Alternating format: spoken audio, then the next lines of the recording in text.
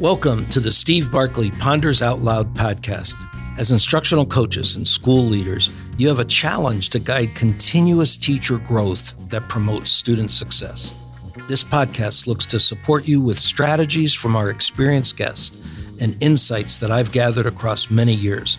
I'm thrilled you're here. Thanks for listening.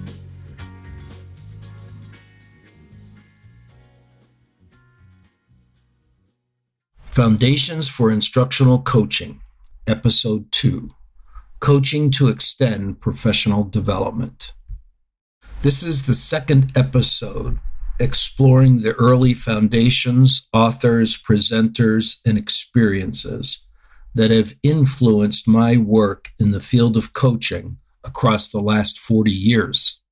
Since I've been at this for so long, I realized that newer coaches might appreciate some background of the early foundations. In episode 1, I examined Joel and Killian's work with the concept of heavy coaching. In this episode, I'll look back on the work of Bruce Joyce and Beverly Showers, beginning with a 1982 article in ASCD titled The Coaching of Teaching. I was just beginning my work as a professional learning trainer and presenter at that time, and I was captured by the concept of coaching that appeared in this article. You'll find a link to that original article in this podcast lead-in. In the article, Joyce and Showers presented the importance of technical coaching to support teachers' transfer of skills learned in a workshop into their classroom practices. Here's a few quotes from that article. Consider how these comments fit into your experiences, both as a teacher and as a support person, a school leader, guiding teachers in their continuous growth. Quote, unfortunately, the development of skill by itself does not ensure transfer. Relatively few teachers, having obtained a skill in a new approach, will transfer that skill into their active repertoire and use the new approach regularly and sensibly unless they receive additional support, end quote. Quote, essentially, once a teaching skill has been obtained, it needs to be transformed when it is transferred into active repertoire. The conditions of the classroom are different from the training situations. One cannot simply walk from the training session into the classroom with the skill completely ready for use. It has to be changed to fit classroom conditions, end quote. And one last quote, quote, the provision of technical feedback helps keep the mind of the teacher on the business of perfecting skills, polishing them, and working through problem areas, end quote. Here are some of my experiences around technical coaching that I recorded earlier. These experiences occurred both as a teacher learning a skill, as a teacher practicing to internalize a skill, and as a coach supporting teachers. Very early in my career, I had been teaching a few years and was wrapping up a master's degree program when I enrolled in a course called Project Teach, which stood for Teacher Effectiveness and Classroom Handling. The course focused on 12 verbal communication skills, 4 that related to uncovering agenda. These were questioning and paraphrasing skills. Another 4 that dealt with responding to resistance. So there were things like positive phrasing and empathy, support, and approval. And then lastly, a set of 4 skills that dealt with decision-making in the classroom. And they ran a continuum from teacher being a power keeper to a power sharer to a power giver. I had an awareness as I was working in this program that it was the first time in my teacher education, both undergraduate and graduate, where the focus was specifically on a set of skills that were related to being an effective teacher. I think prior to that, most of my work was built around an understanding or knowledge that teachers had. But this was the first time that I specifically in the learning setting practiced and got feedback on a set of skills. In that learning situation, we frequently practiced in role plays using a group of three, where one of us played the teacher, one a student, and the third the observer. In those settings, I learned the importance of conscious practice in order to learn a skill. Interesting that as teachers, we were always focused on creating conscious practice opportunities for our students, but this was the first time that I was zeroing in on that conscious practice for myself. In those role play scenarios, when a person was the teacher, we had to label for the observer what skill it was that we were going to practice. And then the observer listened and reinforced that we used the skill we said we were going to use, or interrupted and had us modify and try the practice activity again. Those experiences strongly connect to the early research done by Bruce Joyce and Beverly Showers dating back to the 80s and repeated many times since, regarding the value of coaching on professional development's ability to impact student learning. The coaching creates the continuous conscious practice on the part of the teachers and getting needed feedback in order for the teacher to internalize a skill that was identified in the professional development setting.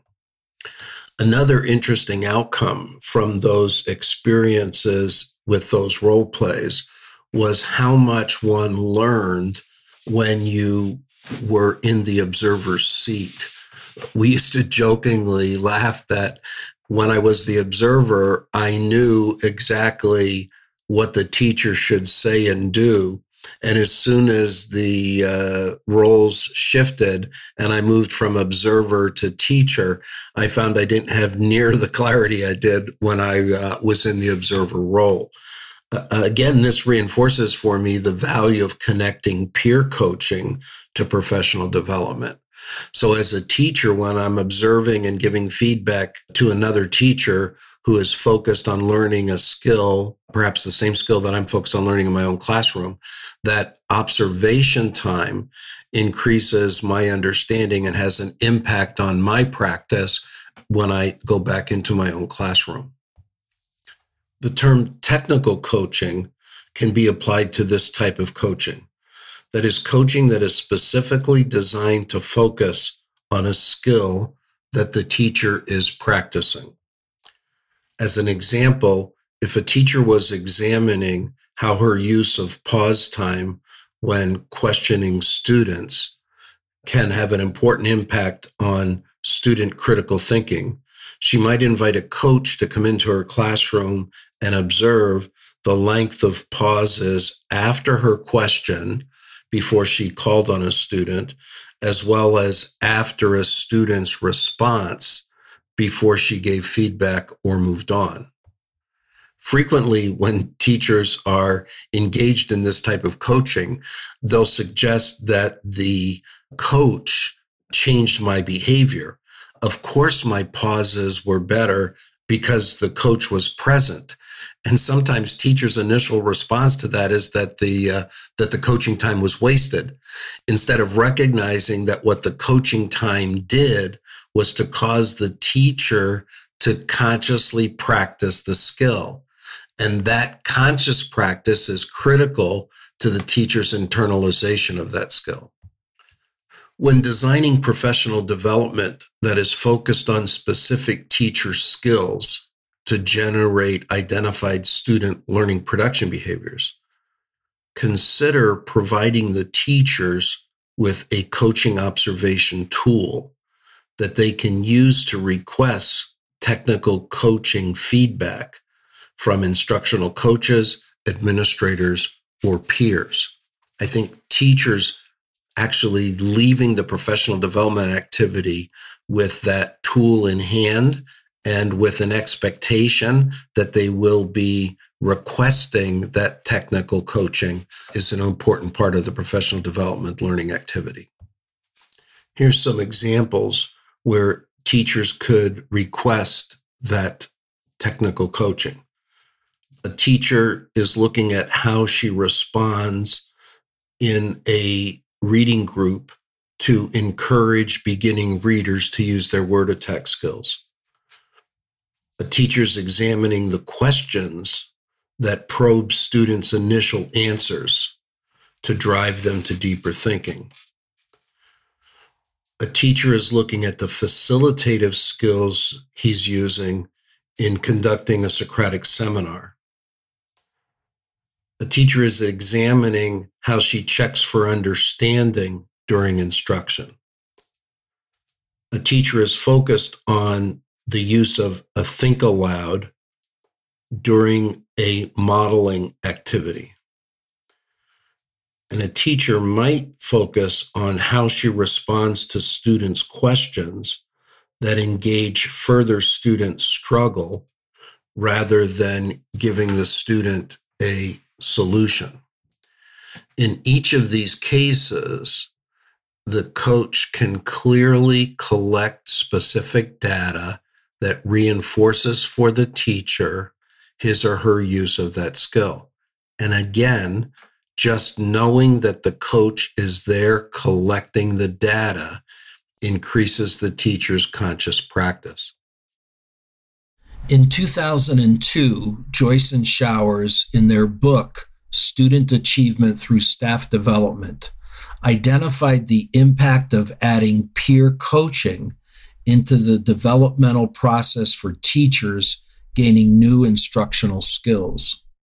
When adding classroom observation with coaching feedback, following teachers' opportunities to study a skill in theory, to observe it being modeled, and to practice it in the workshop setting, by adding peer coaching at that point, the transfer to classroom practices at a level that impacted student learning rose from 5% of the teachers to 95% of the teachers. It's hard to imagine that we are still investing staff development dollars into staff skills workshops that don't have a plan for coaching feedback to follow them.